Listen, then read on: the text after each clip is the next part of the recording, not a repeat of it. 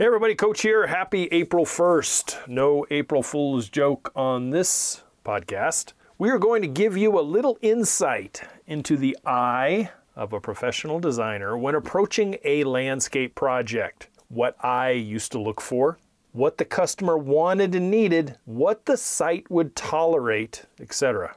Are you with me? This will be a glimpse into a landscape designer's perspective of a client's yard to better help you do it yourself. Stay with me until the end because I have a question for you all. Consider subscribing and tap that like button if you like what you hear here today. Hey, I'm Matt. You can call me Coach. Every Friday I bring with me landscape DIY education, concepts and theories, ideas and solutions so you guys can go out and tackle a landscape project yourself, get professional results, save a whole lot of money in the process, and in this day and age, be a lot more self-reliant. Man, after a 20-plus year career in the green industry, I'm bringing with me a lot of knowledge and experience that I want to share with you guys, the new, modern, educated, self-reliant homeowner of today.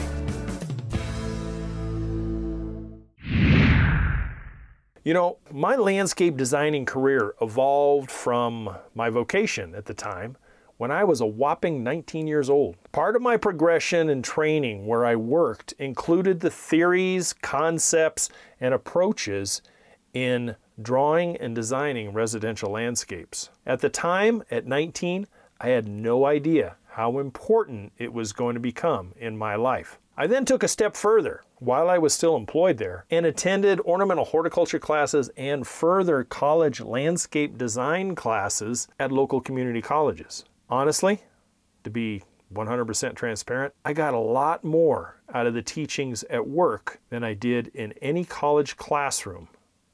Just saying. Then I gained some state certification which involved testing and landscape design, scrutinized and graded by state-selected so-called experts. Hence, I walked away with a little certification that just made me uber important. That little certification and a quarter could not even get me a half a cup of Starbucks coffee in this day and age. You know, some things that I was taught to look for when it came to designing clients' yards are these. You can jot them down or back up and replay or whatever. First of all, scale. How to draw a landscape design to scale so that you can take your front yard or backyard or both, your whole property, and properly place it to scale on a piece of paper. Then there was the placement of things that make sense according to the dwelling, according to the neighborhood, according to the client. Placement of outdoor living areas, storage areas, pet areas, vegetable gardens, walkways, plant material especially. Placement was very important. And then plant selection. The design that I had to do for state certification, they didn't want to see a redwood tree right outside the front door, you know, right next to the foundation. That would not have probably got you to pass. Another thing is compass direction. Making sure that when you're drawing your scale drawing, that your rosetta or your direction of north is congruent with the way you drew your plan. Then balance, visual balance, hardscape balance, all kinds of things so that on paper it looked intentional, it looked functional, and it looked aesthetically pleasing based on balance to the viewer's eye. Then there was things like irrigation placement, drainage placement, neatness of the overall design, and proper labeling and legend. Not to mention theme. Theme was very important. You could have, you know, boulder theme, Japanese theme, lawnless theme, whatever it was. Lawnless was not very important back in the 70s, I'll tell you that. And this is the top 10, just to name a few. There are some others, but for the sake of time, we can't go into all of them. So now, I looked back on this when I was writing this, I went, oh, wow. So now, over the last 40 plus years of putting pencil to paper, and the last part of my career was computer drawing, CAD and Pro Landscape, I still follow many of the same principles I was taught all those years ago. Thank you to J.C. Burns. I'm sure he's not with us anymore, but he was the mentor. He really was. Him and Mike Healy. But you know something? After 40 plus years, it still gives me a razz. It still gets my blood pumping to sit down at a drawing table, angled drawing table with all my things around, with a brand new fresh piece of paper, graph paper in front of me. Yep, still love it. Computer versus pencil and colored pencils and templates and all that other stuff. I still prefer the old-fashioned way. The computer, I had to adapt or die, and I didn't die, obviously, but I really preferred, because the way I was taught was that artistic approach, that artistic side, and sometimes the computer and a mouse and a click just doesn't get it for us old-timers. For you newbies out there, for any designers that are listening, I'm sure you guys are going, you old fart, but oh well.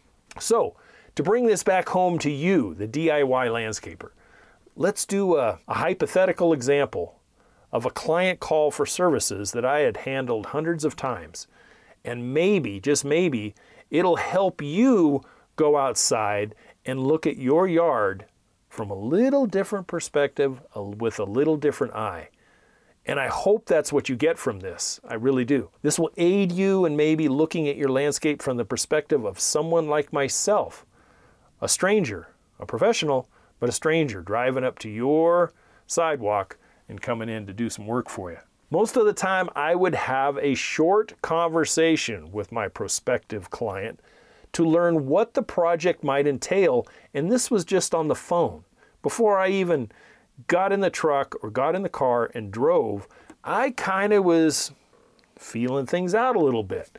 Is this a tire kicker, or is it a serious client that is looking to hire? And many times I weeded it out right there on the phone. But say I do get in the car and we're going. I arrive at the person's home and I start evaluation literally before I even pull up to the curb. I really do. Here are some of the items I key in on as I meet the client. And let's go through them kind of quickly, but you'll see where my mind's eye and my mindset was at. Number one was current condition of the property as a whole. It kind of gave me a first impression type of thing of, what has been done, how has it been done, and what has it currently gone through as far as a home and property. The other thing I looked at was signs of abuse by kids, pets, and people.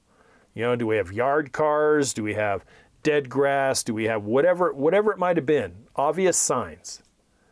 The other thing is the project a front yard or a backyard? Which I would always ask, before I even got in the car, front yard or backyard. If it was a front yard, I would visually evaluate things starting when I drove in the neighborhood. What is the neighborhood as a whole?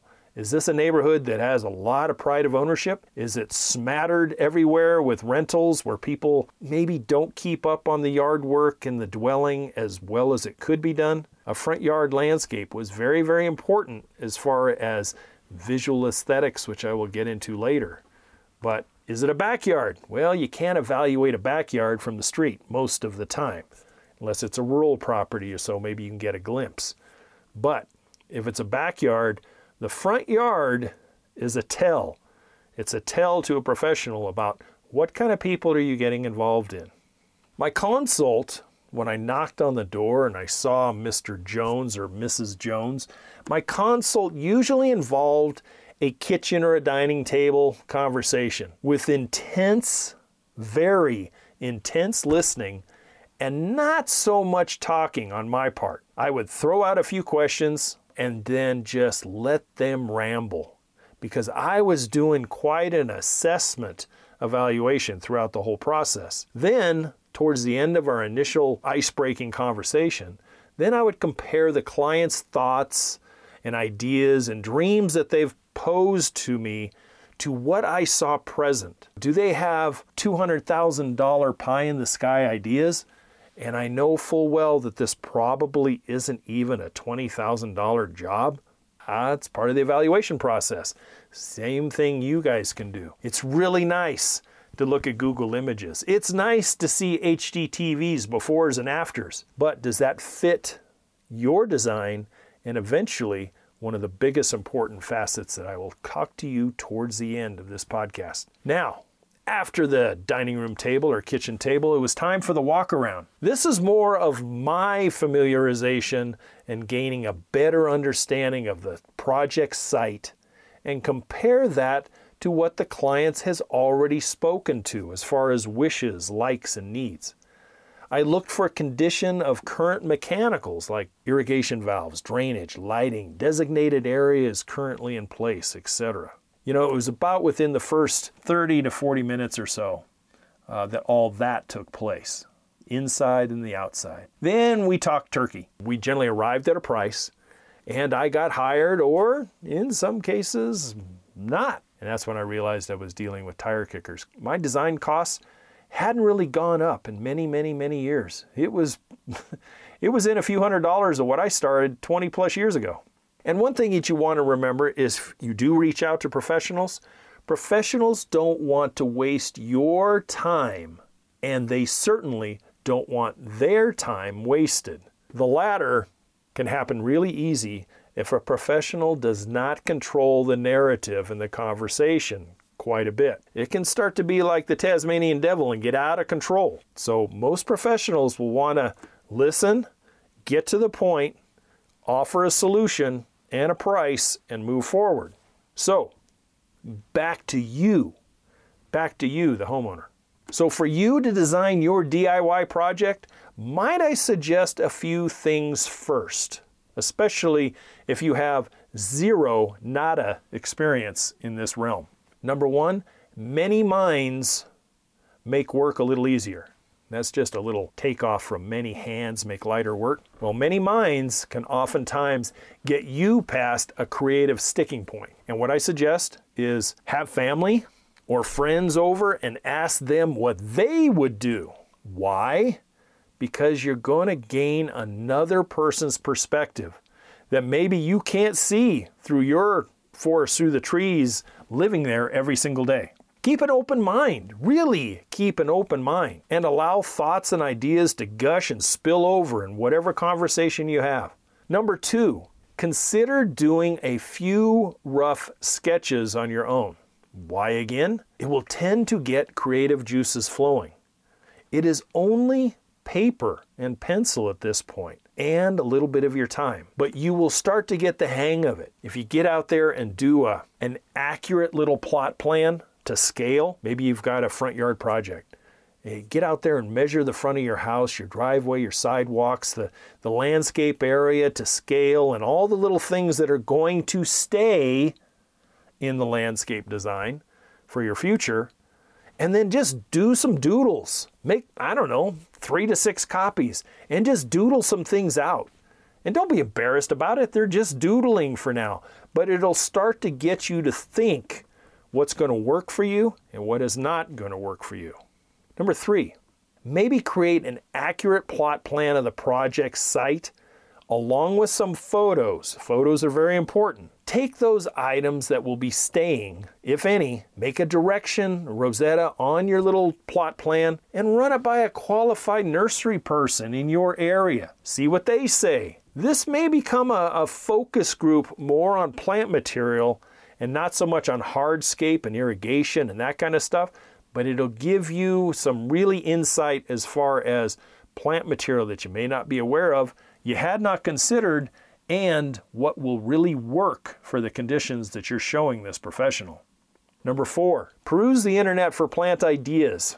Not only plant ideas, but outdoor living areas, landscape vignettes and areas of purpose, and how they're segregated outdoor areas, and compare them to your overall needs and wants. And compare those ideas that you've seen online to what you have. Finally, and this is what I spoke to earlier, it's the biggest pitfall DIY landscapers always fall into. Always fall into if you do not pay attention. And that is design to your budget.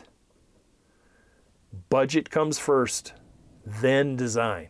Never the other way around. Never the other way around. Don't design a $75,000 worth of landscape improvements for your backyard when you only know and can only spend through a myriad of means and resources 10 grand at the most. Unless this is a long-term project over the next several years, and you plan to invest that $75,000 over the course of more than just 2 months down the road. You're going to get it started with 10, and then you're going to chunk in whatever you can afford over time to when your $75,000 worth of improvements is done in 5 years, 7 years, I don't know, whatever it fits you.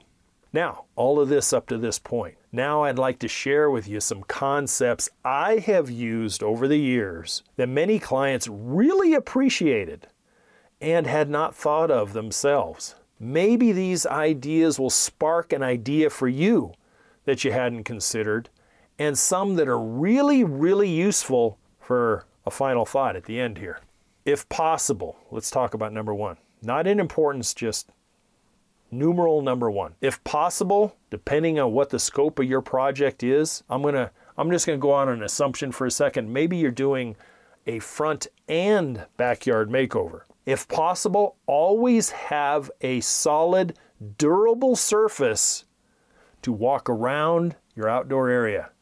From your front door all the way around, backyard, side yards, and coming back in your front door. Why?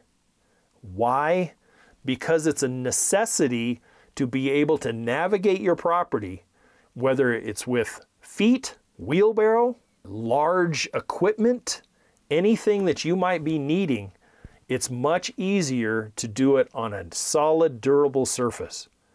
And I say that in compacted DG. I say that to cement, which is probably the most popular, paver stone, any of those things. It's nice to be able to go out. I used to tell clients all the time, it's very nice to go out barefooted and be able to walk around your house and back into your back door without having to put shoes on. Number two, irrigation manifolds and other mechanicals are readily accessible and placed right near or close by to those solid, durable surfaces that I mentioned in number one, and not out way in the landscape far away where you have to traipse across a wet lawn or dirt or whatever to get to. Those things, both irrigation manifolds, outdoor timers, outdoor lighting timers, those kinds of things are readily accessible right out the side garage door, or right out the back slider, or out the back master bedroom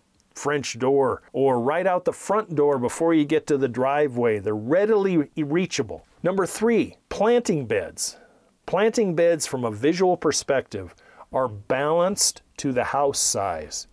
And what do I mean by that?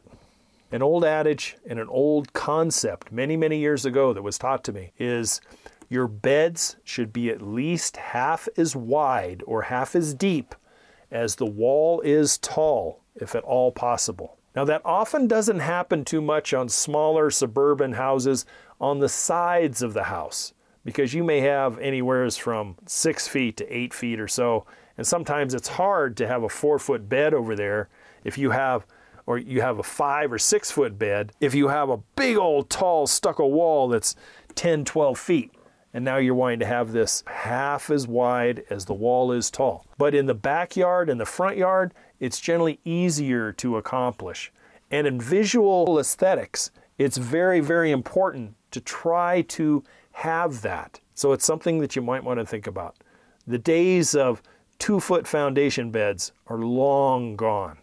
It's much more in vogue to have 4, 6, 8-foot beds that are wandering around that rectilinear thing you call your dwelling to soften those right angles, etc. So consider that when you're doing something. Number 4, aesthetic appeal in the front yard is mandatory, and functionality with a little bit of gooch and creativity for the backyard. Always remember, if you have a front yard project, curb appeal equals sales appeal. And whether you're in your forever home or you're going to be there because of work for 2 years, curb appeal equals sales appeal, and you should design according to that. Number 5, always consider mature size when designing. Do not go find plants that are going to be 8 feet tall and 8 feet wide and you're slamming them in a 4-foot bed. It's a waste of your time and your dollars, and it's going to take so much of your time and energy eventually to curb this plant that is supposed to be naturally growing, that 8 by 8, and you're trying to keep it. You're trying to just wrap your arms around it and keep that plant at 4 by 4. It's just silly. Find the right size plant that's going to go with the bed that you're going to put it in. If you can, and if your site is appropriate for it, incorporate a drainage system whenever possible. Over on YouTube, I've got a good video on drainage essentials, and the problems that it can alleviate is amazing. If budget allows, please try to install a good functioning drainage system whenever possible. Remember to drain any backyards that slope towards your house, any front yards that have downhill grade that comes from above you, other yards that are going to come down in. All of these things can really be managed well with a good drainage system. Number 7, entry walkways for the front yard are not always just coming off of the driveway. You can always have a wonderful meandering 4-foot front walkway going from your sidewalk, if you have one, up to the walkway that goes to your front door. So people that come to visit, you got a couple cars in the driveway and you don't have any more room, people don't have to shimmy up between the cars, raking their purses against the side of your car or whatever. They can walk up through the landscape very nicely. Just a tip. Number 8, lighting. Low voltage landscape lighting is not only good for ambiance and for curb appeal, but is also doubly good for yard and home security. It really is. So don't be putting huge bushes in front of front doors and windows and stuff where those creepers and lurkers can hide behind and work on your... Nah, you want to have plant material that's going to be smaller, and you want to have lighting that's going to light the thing up. So if someone's coming on board to your little slice of heaven that is not welcomed or not wanted, they're at least going to show themselves. It also helps with visual security as well. Security lights, security cameras. It's better to light faces up than to put out there a little silhouette. Number 9, walkways and gates should be wide, not a 36-inch gate. If you can make it 48 or even 52, 56-inch wide gate, boy, it's a lot easier to get some things back there that maybe you don't think of right now, but one day you may want to be moving a refrigerator, a big double wide refrigerator, and your gate is 4 inches too narrow. That's when you're going to say, damn, I wish I'd listened to Coach and put in a 4-foot walkway and a 6-foot gate. It really helps. It really does. Finally, number 10, the purpose. Designing for the purpose behind your outdoor areas. I kind of use these big areas as something to focus in on. But always remember functionality, top. Number 1, functionality. It has to be able to function for you, your lifestyle, and your family. Consider outdoor storage, a play area for children, if it's applicable. Not just the back lawn, a designated pet area. I addressed that over on the channel a little bit a couple weeks ago as far as pet areas. Maybe private vignettes for you and your significant, a private area, maybe off the master bedroom with a hot tub or a relaxation area. The public outdoor living area for you and your extended families and friends to come visit. One that has not been addressed on this channel or this podcast for a while, and that is privacy concerns. And finally, views to either eliminate or enhance. Using some of these approaches and thought processes will aid you in formulating a final design that will work now and well into the future for you and your family. It's just doing some due diligence and thought and educating yourself.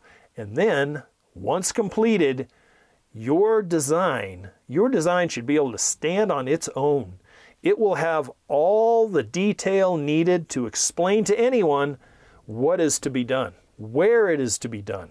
The scale that is on that design will tell anybody what size of project this is, which direction is north, so everybody knows on what side of the house we're dealing with, and the plants, etc. You can do this. You really can. It just takes a little bit of effort. It takes a trial and error a little bit. Like I told you, just do some rough sketches, but it is only paper at that point. Have fun with it. Be patient with yourself. Seek out opinions of those people who you respect and those people who have an eye for a little bit of creativity in landscaping themselves. Once you have it dialed in and you have budget established, the big B, execute. Execute that design and bring your vision to life. It will pay you in dividends.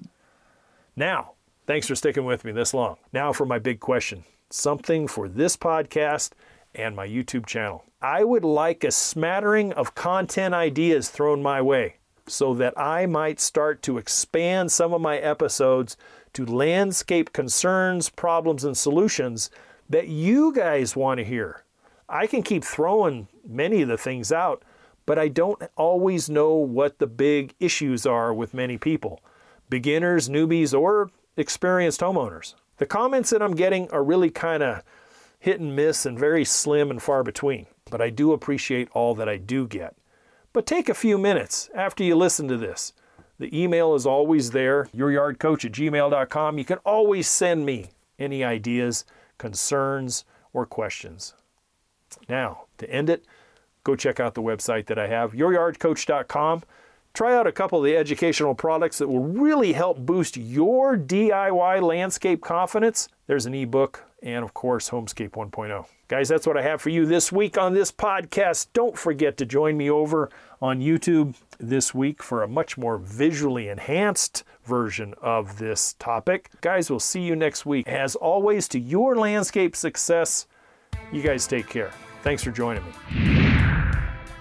Thank you for listening to the Yard Coach podcast. Don't forget to head over to the website at youryardcoach.com, where you will find more DIY landscape education, including the free 15-step DIY landscape checklist, Coach Matt's ebook called Landscaping Simplified, and the flagship digital course, Homescape 1.0. As always, if you have any questions or comments, you can email Coach Matt directly at youryardcoach@gmail.com. We'll see you right here next week.